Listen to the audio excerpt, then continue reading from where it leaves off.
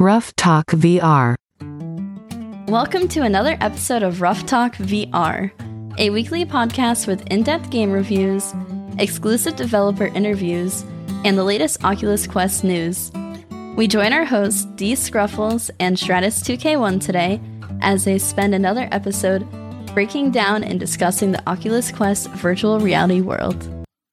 Hey everyone, welcome to this episode of Rough Talk VR. Today we're joined with Dan and Eric of Top Right Corner. I'm excited. Yeah, the makers of the Atlas Mystery. We just reviewed this the other week on the podcast.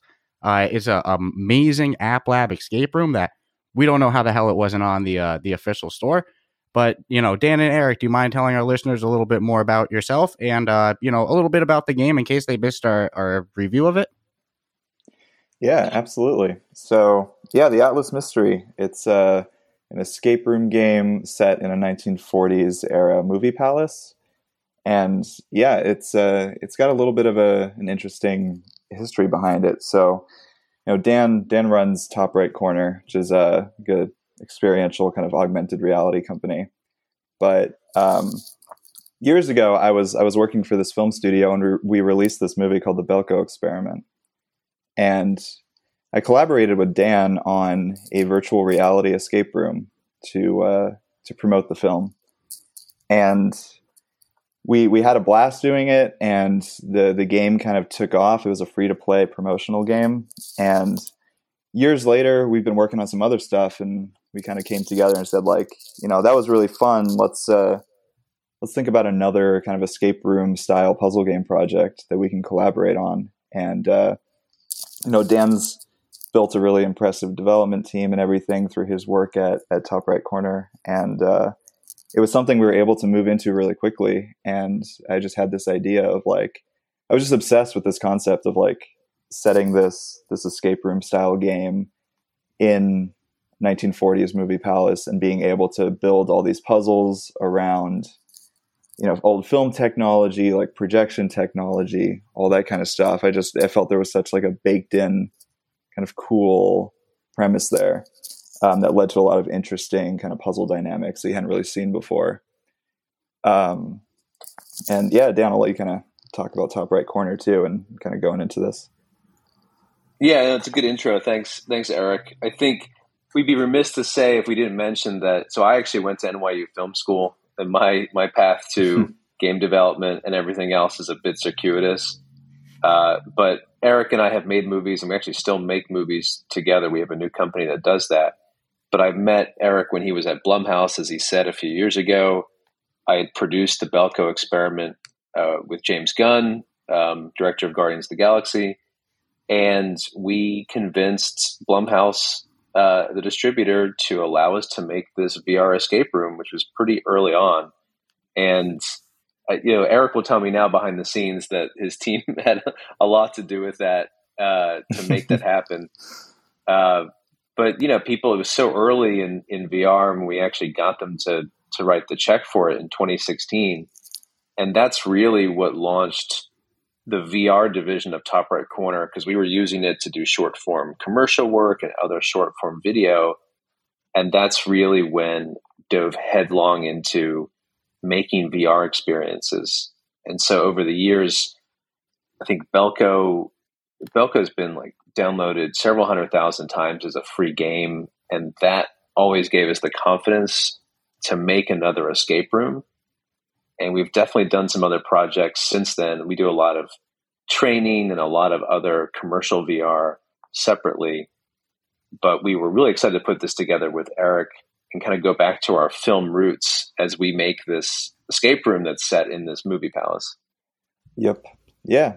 It was fun because Belko was set in a single room. It was a very confined experience. It was like a 15-minute kind of promotional game. And this, we really just wanted to push it and say, let's build this huge movie theater from the ground up, make it feel like it's got a history, a whole story behind it and everything. And, stock it with dozens of puzzles and really craft an interesting narrative around the whole thing. No, this one's definitely a lot longer than 15 minutes. Oh. No, and people should know it's the scale of this. I hate saying games it's almost not fair. It's an experience really. but the scale of it is not at all like a single room or not one puzzle, not one quote unquote level. It's just almost like one long movie. No, and knowing now some of the movie background that you both have and still have, it makes total sense, because I was really in awe, especially with the music score, with some of the lighting, with and I don't think I'm giving away spoilers at all. I probably mentioned it in the podcast, but there's a scene with dust and light, and when you can pull that off, that it almost feels like you're probably breathing in dust. That's incredible. Yeah, this was definitely a game that I was like, I can't believe they got it graphically working on the Quest 2. Well, and that's the thing. It's like the graphics as well as the intricacies of the puzzles to pull it off. And we know when you do an escape room, you have no room for error. It's like the puzzles have to freaking work or the experience is destroyed. So yeah, it's like, other games, glitches are cute. Bugs are like maybe mildly frustrating at the worst, but they're sometimes they're hilarious. In an escape room, a bug is a deal killer. Yeah, it doesn't work anymore. So, kind of a two-part question. But what year did this Belko experiment escape room come out? And overall, what year did you guys come together with Top Right Corner and start doing commercials and AR stuff and other things? Yeah, so I've had Top Right Corner since my New York days, which were sort of, like 2009 is actually when I moved to Los Angeles. So I've been making stuff through Top Right Corner for years. But I was doing more long form film producing through other groups. And, Top Right Corner really was reformed in earnest when I first got my hands on a Oculus dev kit in 2014, 2015. And I decided that everything that Top Right Corner was going to do was going to be in that VR direction, no matter where that journey took us. So, in 2016, I did some promotional material for a Fox TV show in VR, admittedly more 360 video VR at the time. And then after Belko, I actually collaborated. Belko came out in 2017. And then Eric and I actually collaborated when Eric worked at MGM Orion on some VR promotional material for Child's Play and for the Bill and Ted movie that came out 2 years ago. So we've actually continued to work on a lot of different things in sort of VR and sort of mixed reality separately, in addition to the films that we were making. Yeah, our backgrounds are kind of all over the place. But quite impressive. No, thank you. I did work at a couple film studios. My background is more like film marketing focused. But yeah, like Dan said, we did collaborate on several VR experiences, and I kind of got the bug and the interest kind of grew out of those to, work with Dan to create something that felt like a very, fleshed out, like polished kind of escape room experience. Man, these film people are always so casual with the work. Like the third or fourth developers we've spoken to who have a film background, and you're so casual. The credentials they throw out, like, yeah, it's like come on. I've only just worked on a couple big films that you've definitely heard. Only a couple. If you've watched TV or seen a movie, you've seen my work. Don't worry. Just a couple of promotional work for Fox. Just super casual about it. It's but always what's funny. Incredible, and it's and I'll say it to both of you guys. One could sit on the other side of the fence and go, why would you even bother? Like, you could just focus on the one aspect and never make a game and never even bother, let alone saying, I'm going to not only make a game, I'm going to make one of the hardest genres of game to pull off in VR. It's incredible. It's like, there's a drive I think people in the movie business have that it's the about ordinary folk does not have. Yeah, it's not always chasing the money. It's doing the passion. This is what I'm interested in. I want to do this. It's not because it's going to make me $10 million. It's because this is what I want to do. Yeah, it just blows my mind. Yeah, yeah. Well, no, thank you. We see a future in VR. We always have seen a future in mixed reality, and we can get into all the different pros and cons of where a VR is kind of going. But it has definitely been a passion project. But I would say over the past 2 years with COVID and other things, Top Right Corner has grown to 12 employees with a bunch of contractors across different states. So while I was making movies, and we did kind of casually throw out a few titles there, Top Right Corner was a bit more of a hobby project. but we've been successful to the point where it's a real company now.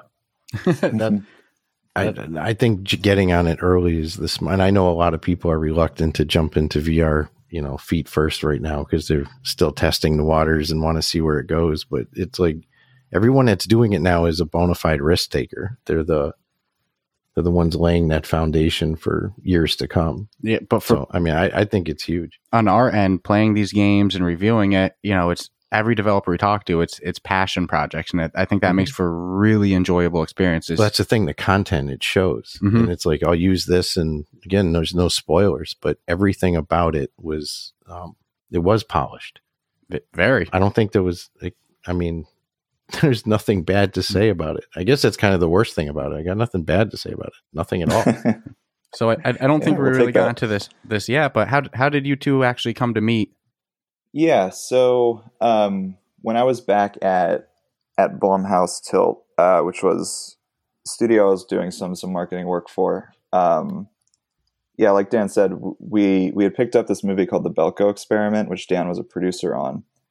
So I think that was the first time, right, Dan, when we were starting gearing up for the campaign for that movie, and then you kind of introduced your whole VR setup and everything. Yeah, that was the very first time, and then we collaborated on some of the other work when you were at Orion Pictures, and now Eric and I have actually launched our own separate company called Welcome Villain, which is a new film studio that will be producing horror movies at a certain price point and distributing them. So we've launched a whole new horror studio that we're also going to be working on. So that's a whole separate thing. So if you think we're crazy for trying to launch a horror studio while also develop an escape room game in the middle of a pandemic, the answer is yes. I think it's awesome. There's been some, as shitty as the pandemic's been for everyone around the world, it's like there's been some amazing things to come out of it. And you guys are part of that result. There's other developers who are like, no, I only made the game because I now had the time and I had nowhere to go. I was stuck for. I think that was the case with Thomas and Vermilion. Yeah. I think he started Vermilion because of the pandemic. Yeah. Pandemic driven. Wow. But the results from this are just, it's coming out. So how big, obviously you said you got 12 employees right now, but I'm guessing it's always been a really relatively small workforce and you guys are doing most of it yourself, yes? Yeah. What was the number actually working on the majority of the game? Probably 5 or 6 people max. Yep. And, makes total sense. And then Evan, who's a talented film composer who's worked on Marvel stuff and he's worked for, some bigger composers. he obviously did the music. And we had a bit of a sound team, but it was mainly just, Eric, you did a lot of the sound, sourcing of stuff. And yes. It was a lot of all hands on deck. Yeah, no, everybody was kind of doing everything. And I wrote the script for the game. I designed all the puzzles, but I was also in Audition, creating some of the sound effects for dials and knobs. And I also have experience in some graphic design and Photoshop, so I was able to create a lot of the in-game documents. It was really just everybody kind of putting their all into it. And I'm glad you brought up the music a little earlier because we were just blown away with what Evan did for this game. The music is just incredible and it adds a whole other layer of intrigue to the game that we just were so excited about. It helps with the immersion. So big shout out to you and Evan. As important is a soundtrack to a movie to pull you into the scenes. Mm-hmm. The score for this experience did the same thing. It's there wasn't a time where something seemed out of place or, this music's not making sense it had that theatrical type professionalism to it that I was curious after we had played it. I'm this was no somebody just sitting there with a keyboard. This had to be a legit composer. Then we saw some social media posts I think, from the composer, which kind of reinforced it. But I was like, holy shit, this is like no joke. Some professional stuff. It's no joke. Yeah, it's not just that, the visuals were amazing. And it tells audio. a story. That was the other part of it that was pretty captivating, is it's not just an escape room. It's like there's a real story being told. And it's I don't know. Yeah, so definitely deserves the definitely does not deserve to be on App Lab. I'll just go right to it. Oh yeah, especially with your guys' background, how polished it is. It works. There's none of the puzzles have glitches. There's nothing game breaking. No, and it's not a copy off of anybody else's work or game or style. So it's like, it should be given that. I mean, I'm sure you guys would both agree, of course, but sometimes just we see things that are in App Lab and they just don't make. Just doesn't make sense. It's like it's not a game in development, and it's not an abandoned project. It's like it's a freaking finished thing. And it's my understanding you guys are going to add more to this. Yeah. No, we've been, even just since release, a week and a half ago, we've been continuously updating it. We've been even adding some additional puzzle elements to the game, and yeah, we plan to just keep kind of growing it and improving it. And I think one of the things that, even thinking back to when we were first concepting the game, one of the things that was really important to me is I thought like there's a whole roster of, kind of low budget VR escape room games out there. You can search Steam and you can find a whole handful of games that are, essentially we just wanted to think about like what could set us apart, like what's a version of an escape room. Like I'm a big escape room fan and I've done a ton of real life rooms and everything, and I was like, what's a version of this that just feels very different, and what kind of inherently uses the unique dynamics of VR and that type of interaction in a very different and unique way.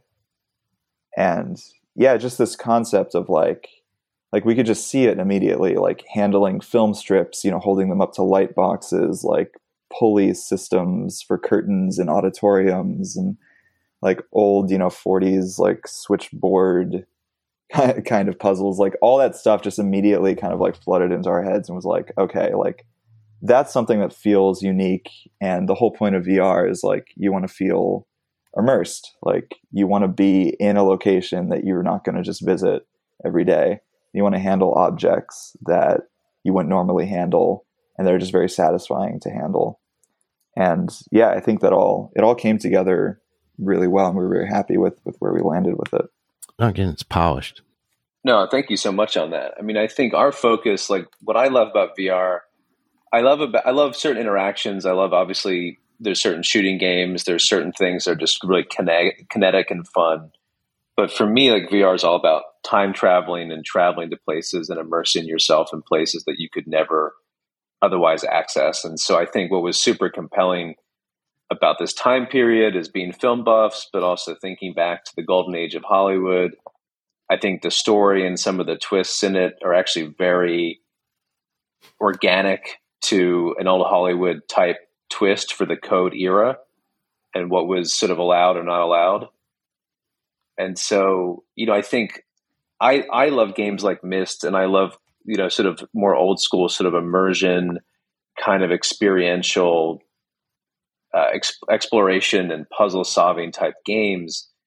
And so for us, it was a no-brainer to put it in this time period with all of those sort of bells and whistles that Eric was describing of fun pieces that we could design.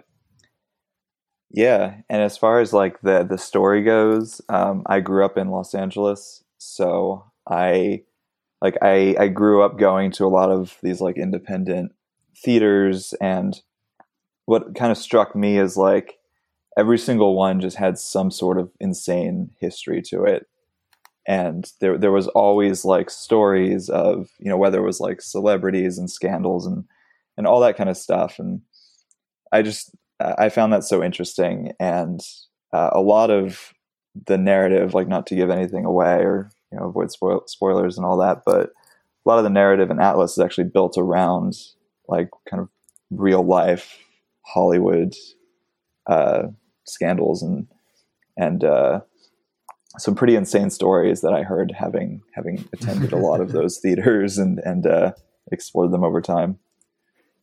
Escape rooms are always so tough for us to review.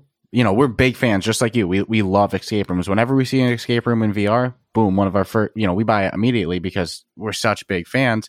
Mm-hmm. But sometimes they're a little hard to talk about because it's one thing to give away some story elements in other games, but in an escape room, it really hurts. So there's some things tough to talk about.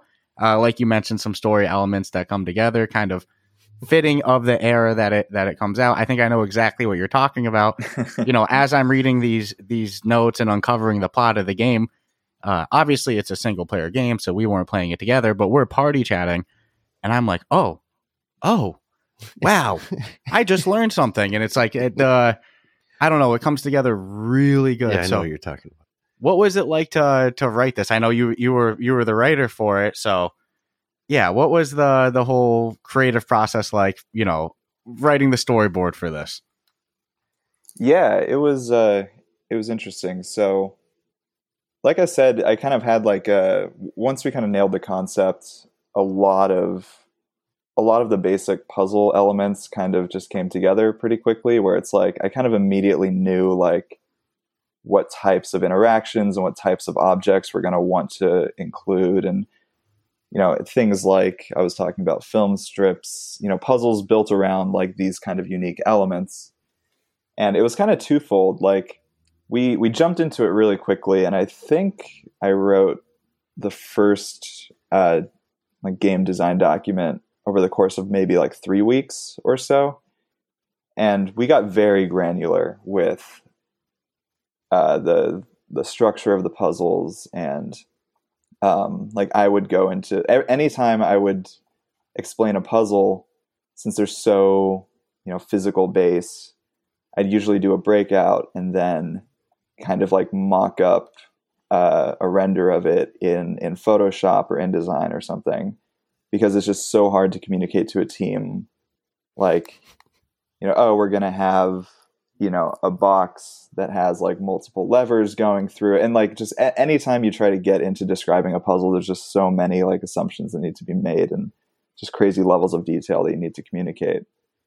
But yeah, it was balancing that with, the narrative side of things. And, I knew that going into it, we weren't able to do a ton of animation or anything like that, or have a huge cast or anything for the game. So, I'm a big fan of old text adventure games and games like Myst, where you're left kind of scavenging things and putting together, journals and documents and that kind of thing. Even going back to Resident Evil, where there's a lot of just, piecing together events at the Raccoon City police station and that kind of thing. So it's kind of all those inspirations folding into one. And yeah, I think the script, the actual narrative for the game kind of came together over time. I think we got the basis for the theater down and the basis for how your journey was going to progress. We knew that you were going to start in a single environment and then kind of unlock, different areas of the theater as you go through it. And I had, a basic idea of the characters involved and how the story was going to unfold. And then it was kind of, as we got into the development of the game, I was able to kind of combine those two and figure out okay, by the time you get to X point, you're going to have uncovered, narrative point A and B. And then, yeah, just, there was no point where we were just kind of locked into the story. It was just continuously developing until the very end of the process. All right, that's interesting to hear. I was wondering if you would have had it all figured out from, start to finish, or is all right, oh my God, here's this idea for this twist. All right, that's interesting to hear that it was kind of a work in progress or fluid until the end. Yeah, I think we had an idea of the basic idea of the characters and the ultimate ending, what we were building to. I think it was more like you say, some of those twists and some of those reveals that you uncover along the way, they were definitely reworked and refined as we as we built the theater and as we built the puzzles and got into all that. It's also like we're not a huge team with a lot of money, and so I think this is kind of getting into the weeds, but there's essentially 3.5 versions of this game. Especially we've made a version for mobile for Quest, and it should not be missed that Quest is essentially a cheap phone strapped to your forehead. It's incredible what can be done on Quest, but what has to be optimized to make Quest work is completely against what the best aspects of a PC VR build are. So, we knew we had to make it accessible to all those platforms and be optimized to those platforms. So without getting too much into it, I would say that there is perhaps another bigger ending that we had planned that we hope to roll out maybe in the future, or a version of it. But, Eric had the story in his head and he knew exactly where it was going to go. But it's really that parallel track of actually like three things of getting the puzzles to work, getting the narrative to work, and then getting it all to work on Quest as a baseline. So you kind of have to play 3-dimensional chess as a developer. And I think some of our movie background logistics help with this, but you have to just keep going, but also knowing that you might not have that budget for that. It's like having the budget in a movie for a big action scene. Like you might not have the battle for the big action scene. So how do we get the narrative across effectively without, having to do that while still being able to release the game on Quest? Yeah, no, actually, you reminded me how there were a couple additional environments that we did want to kind of, between each kind of major room, there was meant to be sort of like a half room of sorts. And I think this is something that we're going to explore for future like expansion opportunities. But there were some other areas of the theater that I had originally scripted that we thought would make for a kind of cool, like almost like interlude, like mini escape rooms within a kind of larger thing. But yeah, just due to budget, we had to cut that back a bit, but it's something that I definitely would like to expand on. That gets me super excited. Well, it's no doubt that, and didn't take a genius. You guys are really maxing out the capabilities of the Quest 2. I mean, including using some obvious movie tricks to, like you referenced, the light with the dust and the soundtrack. Yeah.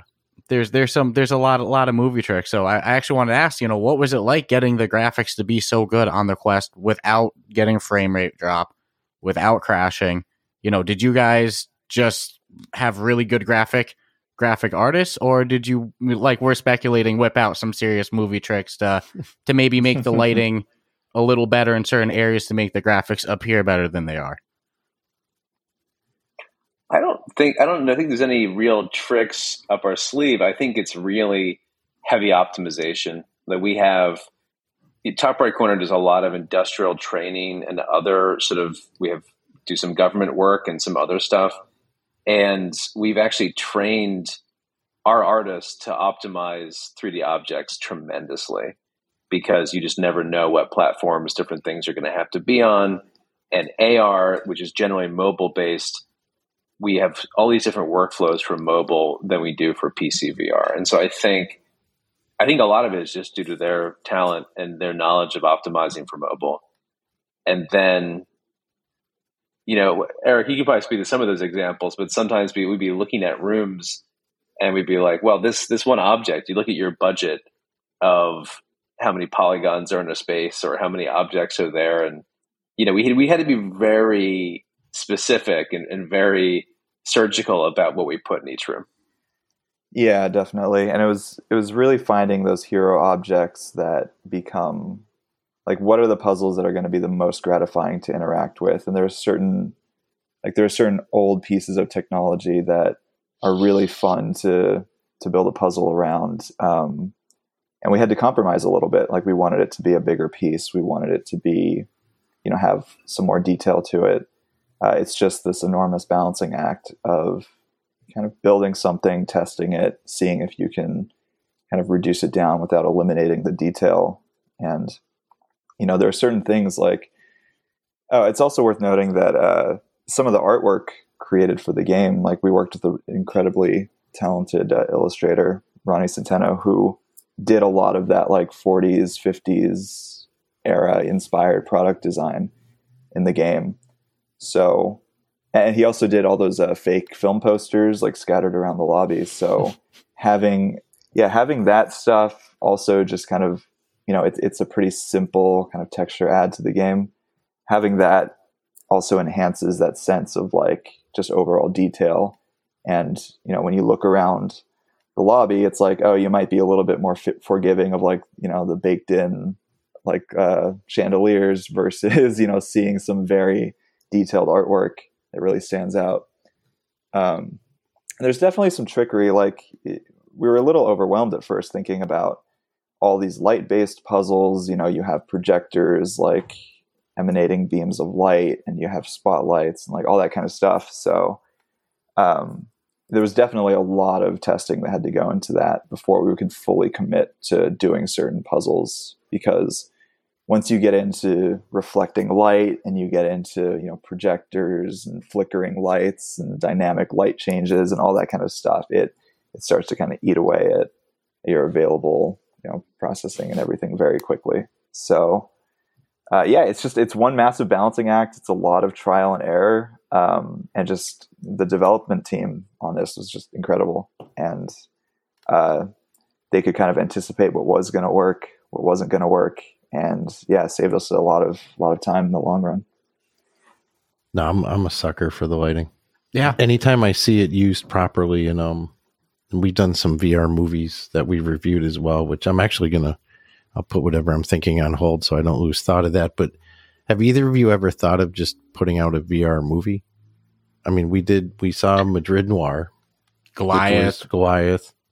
I mean, those two totally different experiences, but it seems that like, I don't know. Is that something you guys have ever pondered?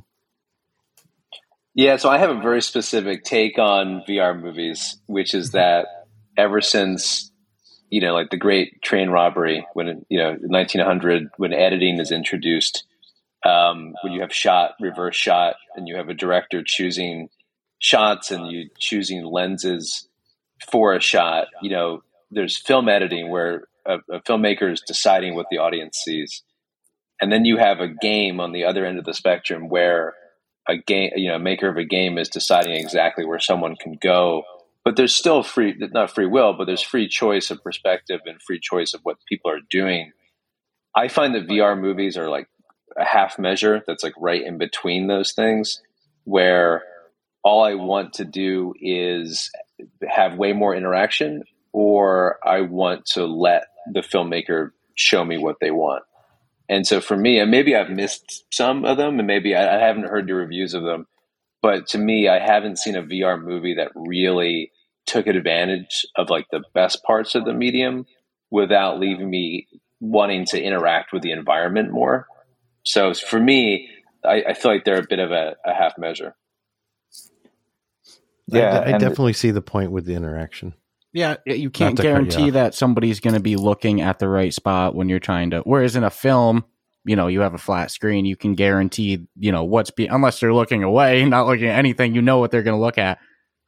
There's a chance in a VR movie that you might be trying to drop a clue to the right, but the guy's looking with his head to the left. So I can kind of see what you're saying, definitely.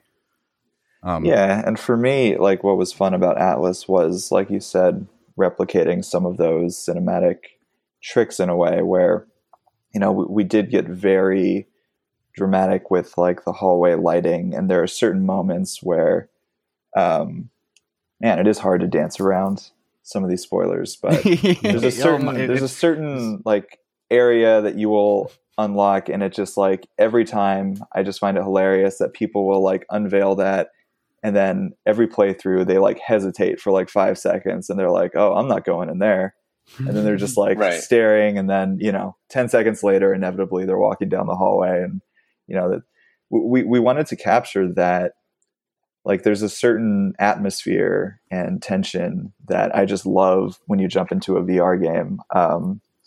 That does kind of mimic the experience of watching movies in some way. And it's such an immersive medium that, being able to capture that very polished atmosphere and that, tension that you would experience when watching a film, like that to me is the most exciting thing about VR. And I love how interactive it is. And in my mind, it's really like, as opposed to making a film in VR, I think it's like just getting the most like cinematic kind of VR game that you can get. And that was really the goal going into this. Because like Dan said, there is just an element of like, when you strap on that headset and you're given free reign to kind of walk around this theater, like that's just an experience that's so unique to the medium. And yeah, I would just want to keep making experiences like that, honestly. No, and one thing we commented on when we reviewed it is you're not limited to just the existing space you're in. If you think you need to go back.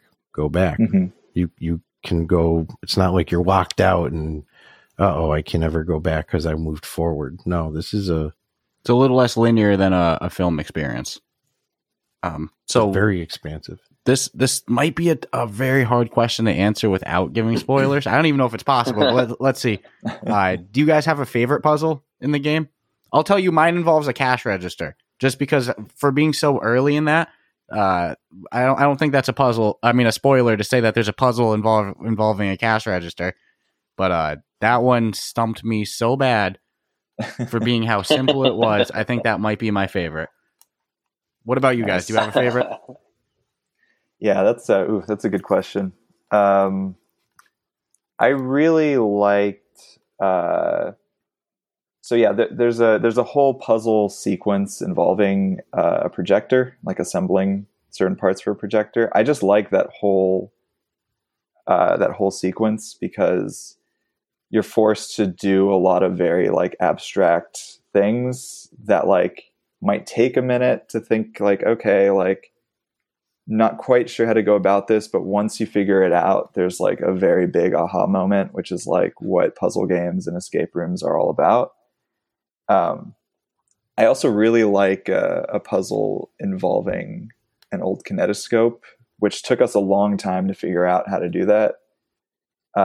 Just because like I'm a sucker for old film tech and being able to build kind of a cool, like there's even watching playthroughs of people and people playing the game in person, like when they first start experimenting with that device, they always have like that's like a very cool thing kind of moment.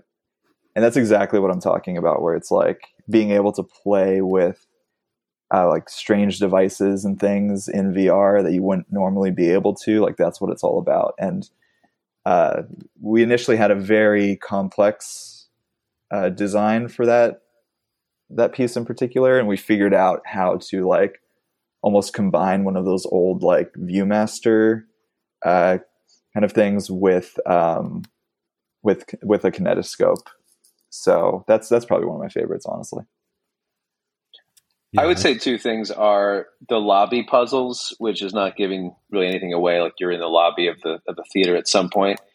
I'm just going to say that, sometimes you have puzzles that are siloed, they're self-contained to the individual puzzles. And sometimes you have puzzles that have elements that correspond across the whole sort of level, so to speak, even though it is open world.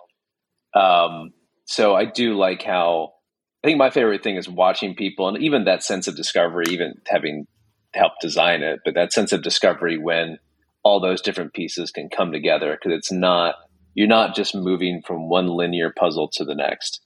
And I think that the game has a great balance of that, where if you have just one linear puzzle to the next, sometimes that can become, you can get tired of it. Yeah, I remember walking into that lobby and going, I ran around the whole wall and I just went, fuck. I don't even know where to start. Yeah, no, I know. It was a little, I didn't expect to see any environment that massive. Yeah, and there's a lot of puzzles in that lobby. There's a lot going on in the lobby. Yeah. It's amazing that it all works the way it does with no, and all the puzzles definitely felt connected to the overall, we'll say end game here. Well, that's what makes this so impressive, because it's one thing to, go one puzzle to the next, just as you said, in a very linear, but when they all correspond together and they all have to work together, that's impressive for it to all work. So, maybe it's the Kaleidoscope one, but is there one puzzle or one set of puzzles that stood out as the hardest to You're just program? going for spoilers is what you're doing. Sounds like spoiler fishing.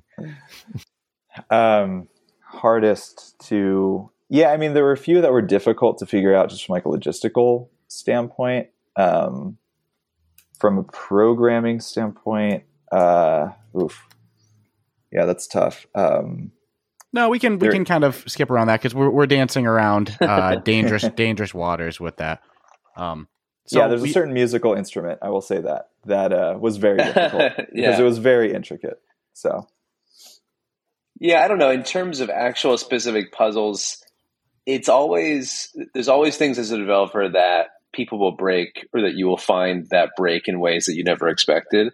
And so there's definitely puzzles that, like the level of like fine motor skills across different headsets, across different controller bindings. That's really when you get into those things. It's like a lot of stuff works decently quickly, but when you're developing something, it's really that last 10 to 20% worth of polish, which is, it's one of the hardest things as an indie studio. And we can obviously talk about what we want to do next. But I find that was sort of the hardest stuff with puzzles. It's just getting it to be hard enough, but also not turn people off and make them quit. I even mentioned some of them are so obvious you feel stupid when you didn't figure it out, and none of them are too hard that you shouldn't be able to figure it out.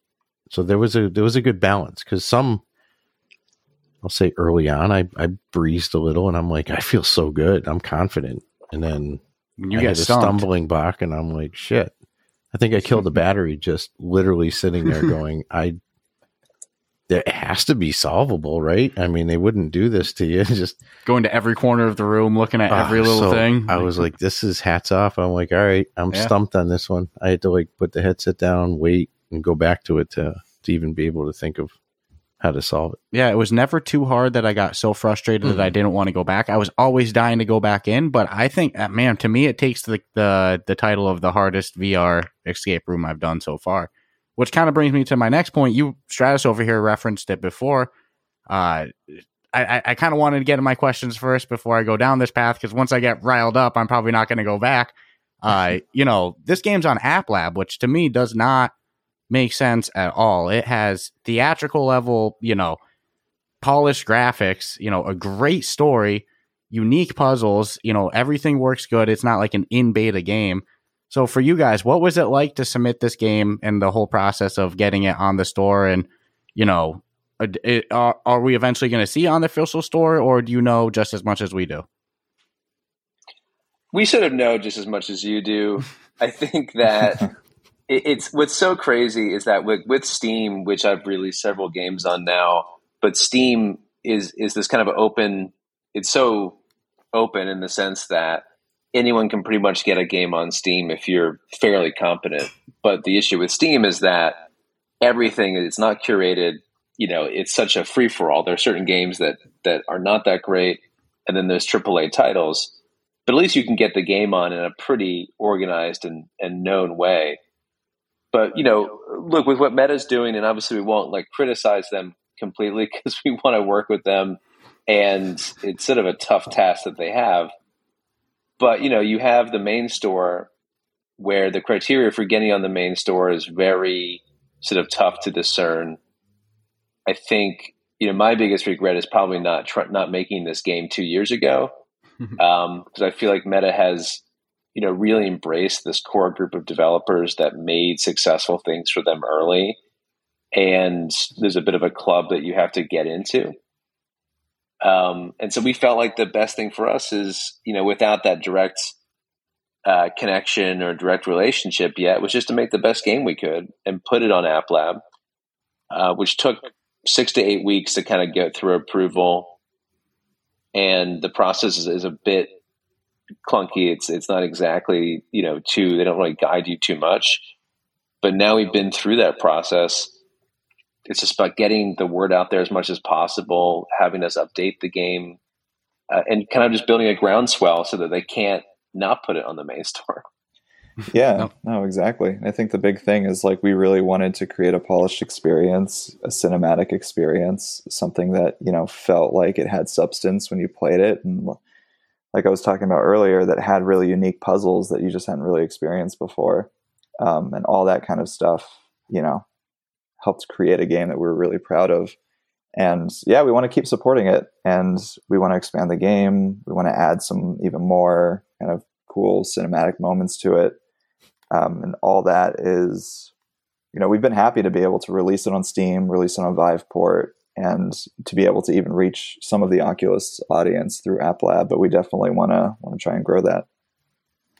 Yeah, it deserves, you know, there's some things, again, I mean, I think App Lab, there's more games on App Lab than the official store. So, I mean, there's a place for everything, but sometimes you run across gems that are just like, it doesn't make sense. It just has you. I mean, I can only assume that from a Facebook standpoint, they're slammed. They got so much shit going on. I get it, but there are so much talented games out there, or people who made them that are kind of like stuck in a, and we've never spoken to a developer on App Lab who's been like, nah, man, in 2 weeks from today, I'm actually going on the store. Yeah, they're all seem left in the blank. Until you get an email or a phone call that says, hey, you know, we're going to move you to the store. But it's weird because from my understanding of criteria needed to be on the store, you guys pretty much have it.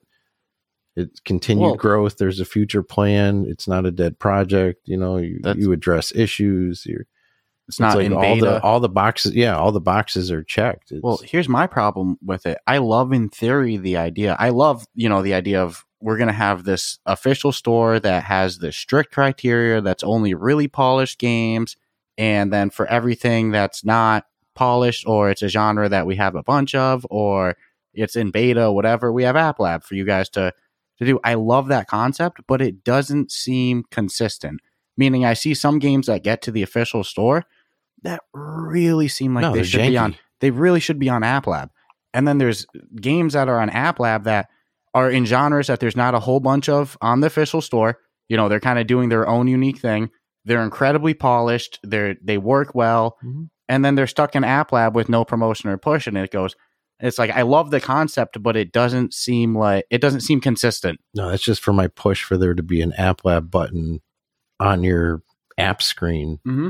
On your Oculus headset. So you'd be more inclined to be like, well, what is this? Versus, hey, a friend told me the whole deal sounds shady. Yeah, if you type it in perfectly and then scroll to the bottom and hit view more, and then you click it and then you ignore the giant virus warning window that pops up, then you can download it. Even when you own an App Lab game and you pull it up to look in your library of games, it'll clearly remind you that this is an App Lab game. Mm-hmm. It's like, I'm well aware of this. Yep. But I hope to get. Yeah, it's pretty funny. Yeah, you guys deserve. It's a bit of a catch-22. Big time. But at least you know, I could see it, and I've even said this, I know, once in an interview, that if I were a developer and I knew I was going to get App Labbed, I'd probably hold back my true content and true abilities until I got my foot in the door with a store game, and then I would drop my legit game. But that's just being a douchebag. I mean, it could be because you didn't charge $30 for the game too. No, you know? Who knows? It doesn't seem consistent. It's like, because we do that category of, you know, value for the money, and it's like, how many escape rooms would you have to physically visit to get the amount of playtime that you got in this game? You'd be out hundreds of freaking dollars. Yeah, escape rooms like what, $60 for a 1 hour adventure. That's if you even get out. Right? I don't even know how many whole headset charges I played on this. Before I got to the end. It's insane. So that's unfortunate to hear that you guys don't really know, you know, what's next with that, how to get on the store or anything. Because definitely this game deserves it. I mean, I think I think word of mouth, letting people know that this is a legit. This isn't like, I don't know. So I'll take this opportunity to say this. If anybody who's listened to this has played this game and enjoyed it, yeah, go drop a 5-star review on the store page for it. I mean, like, what's the feedback been like for you guys since you dropped it from consumers? What's been good, I think, to touch on the App Lab thing just a little bit before we move on to that. it's really, you're kind of left in limbo, right? So, and look, I have been talking to some people at Meta. We have been trying to figure out, what their true criteria are. All we can really do, we picked a genre of escape rooms where there's not a ton of different things. There seems like there's a ton of games like Pistol Whip, though I love Pistol Whip. A lot of Beat Sabers. There's a lot of different games in that genre on the main store. There's not a lot of high quality escape rooms and sort of adventure kind of games in that way. So I think we already have that market inefficiency kind of covered. But really all it's going to, I think, take is just a groundswell of support for the game in general, but also as a developer, to be honest, we want to add to it and we want to expand it as much as possible. But it's really until we know that we could actually have a possibility of getting on that main store from a financial perspective, we also just can't keep updating it if we are completely in limbo. So it is a bit of a catch-22 of, we're obviously going to add more and address some of the feedback that we've gotten and make it the best experience possible. But you can't really add a new room or add new features if you're only going to be stuck in App Lab. And that kind of unknown is sort of, I think, the biggest thing that Meta needs to address. Yeah, and totally agree. Yeah, stay consistent with it. Like you said, there's not many things like this. If there was 20 escape rooms that were there, a start to finish, non-levels, tells a whole unique story, almost like a movie. If there were a bunch of these on the store, I would say, I understand why you're on App Lab, but there's not. It's unique, and then it's polished, it's beautiful, and here it is. Functions. It actually functions. You get what I'm saying? Tells a nice story, and here it is, just stuck in the dark. It's I don't get it. I keep saying it. This is the year we're going to see the change for, and I'll just keep saying it, that this is the year that App Lab's going to make its move to make it more visible to the consumer. You've been saying that since December of last year, and we've yet to see any increased visibility. Correct. But hopefully you're right. I feel it in my old bones, man. I really do. I think the feedback we've been getting has been interesting because it kind of speaks to your App Lab point a little bit. But so many people are like, this is just one tier below the room, or it's like right below, Red Matter. Or I expect you to die. And it's like, it's a double-edged sword, because on the one hand, we want to be considered the best we can be, but it's still pretty much an honor to be like spoken about in conversation with titles like that are so well established, especially as a studio that's pretty new and pretty small. So I think people look at it, and because it looks so polished, they say, well, it's not quite as good as a Dark Matter. But that's like pretty high praise to even be in that conversation. Yeah, look, the Shell Games credits take 5 minutes to list all the people who worked on it. I counted the people. It's a shit ton. You guys have up to 12 people, but a core 5-6 people working on it. Well, and that's one of the reasons I like doing these interviews, because people can hear like, wow, these aren't 70 to 100 and something people studios here. So my brain says, as a consumer, right? What if they had that same capital? Oh my God. That if they're giving you this with, a small studio, what would happen if you gave them, the same budget to make a game? You'd have to assume it would be better. Mm-hmm.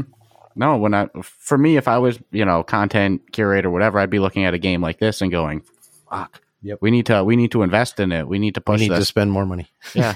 Or we need to buy these guys and get them to come over. Or just push them on the official store. Yeah. So Eric, what do you think of the feedback so far? Yeah, no, the feedback has been great so far, and we've been really happy with it. Like, especially amongst fans of escape rooms and puzzle games like yourselves. They love it, and I think it's just, I played The Room, I played I Expect You to Die. Like, that's like my favorite genre of a VR game in particular. And, when I got my Quest 2, I breezed through all those titles in, a week or two. And it's one of the reasons that we wanted to get into this game, was because we just saw like, oh, there aren't as many like solid, very polished, very cinematic, very atmospheric escape room style puzzle games like this available on Quest. And yeah, that was our whole reason going into it. And people are clearly digging that, and they're clearly enjoying this experience. And all the reviews so far have just been overwhelmingly positive, and we've been really happy with what's come back. Yeah, I haven't read any anger on this experience at all. Certainly not the words, man, it was too short. Too easy. It was too easy. Yeah, the only thing I'll say is bring a battery pack, or just know you're not going to finish it in one session because unless you're a genius. And what's crazy is I'm not one that usually has huge replayability with escape rooms, because you reach a point where you just have everything memorized. But knowing that you guys make changes and you're going to add stuff to it, it almost forces me to want to. The first time I heard that, I was like, well, shit, now I'm going to have to play just to see what the... Mm-hmm. We gave each other a look like, are we going back in tonight? What are we going to do here? So, no, I mean, just to... Well, we're going to add some achievements. We're going to add some other bits and pieces that tie into the narrative of it all. There's a few things we've already posted, some hot fixes to the Quest version and the Steam version that address some of the locomotion and some of the hand movements. I think you guys even referenced on your first review, you're pretty much a 95 out of 100, but there's just a few tiny little things here and there. And I think we've addressed a lot of those things. And, moving forward, we're just going to add bits and pieces that really help tie together some of the narrative and the puzzles even more, and give you some more narrative achievements to kind of go after and explore a little more Easter eggs about the theater. Ooh, yeah, so you're gonna have to go back to I cannot wait. So we're approaching an hour. So Stratus, is there anything that we haven't asked yet that you want to touch on? No, but I'm sure I'll think of something real soon. No, I'm just always grateful that we get a little insight on what it actually takes to make these things happen. And with the escape room, we know from talking to other escape room developers, they're some of the hardest to actually program and make. And I'm not knocking other games, but at the end of the day, it's like you just don't have the same liberty. So to pull this off, my only thing is I hope to God that it gets the recognition it deserves. We have yearly awards as well, but it deserves the recognition, and it deserves to be on the store. I'd love to see more people be able to experience it, and then you'll probably find yourself being talked about maybe more than some of the rest as well. Yeah, no, definitely hope we can see this one on the official store. So before I wrap this thing up, Dan and Eric, is there anything that you guys wanted to touch on that maybe we didn't go over yet? Without giving away massive spoilers, so what do you think, Eric? No, I don't think so. We're excited to get it into the hands of more escape room fans in particular. We've been really happy with the attention it's gotten on SideQuest, and the community there has been really, really good to it. And yeah, we're just excited to keep expanding it and making it an even more polished experience. That's awesome. That's awesome. Freaking awesome. And I'll say the second I finish this, I looked up, I got to know the official development team name, because next time I see that load up on a game, or I see coming soon from top right corner, I don't know what these guys know without asking if they're. I know there's going to be a lot of focus on this, and you've got obviously a lot of things going on in different directions, but do we see more different games coming from this group? Ooh, that's a good one. Yeah, there's actually, we're based mainly in New Orleans, although I also work with Eric in Los Angeles, and we are developing, apart from Atlas updates, we're developing sort of a digital twin of the entire French Quarter in New Orleans that you're able to walk around and explore in different time periods. So that's a massive endeavor that we have a prototype for. And, for that project, we might release it as sort of an early access for free or very cheap on App Lab to try and start that process in a different manner. But yeah, no, we're super excited about this kind of completely accurate reconstruction of parts of the French Quarter project. No, Jesus, that's kind of perfect with your lead in. So when people see this developer name, top right corner, like I said, I finished. This is going to be a huge one to watch. I finished the Atlas, and I was like, I got to write this down, because holy moly, these are ones to keep an eye on. So if people want to follow you guys for updates on the Atlas or coming soon things? Is there anywhere on social media that our listeners can follow you? Yeah, for Atlas, we're just Atlas Mystery VR across pretty much every social platform. And yeah, we post regularly. We post updates. We post have new content and everything. So all the latest and greatest about the game can be found there. Hell yeah! So like I said, guys, if you played this game, you loved it, and you haven't yet, go drop this a 5-star review, because this is one that we should definitely see on the official store. 100%. And Dan and Eric, thank you for taking the time to come and talk with us. We love to pick the brains of the people who make these great experiences. Definitely want to get these guys on again, because I'm feeling and thinking we're going to see some more amazing shit coming our way. Yeah, absolutely. For a team of 5 to 6, but now 12 people, this is insanely impressive. Stratus said, "Oh, that makes sense," because 4 to 6 seems to be the sweet spot we see. So great work from you guys, and if there's any major updates, or when that New Orleans, French Quarter historical travel comes through, yeah, definitely let us know. We'd love to have you back on to talk more about that. Oh, thank you guys. It was great to talk to you.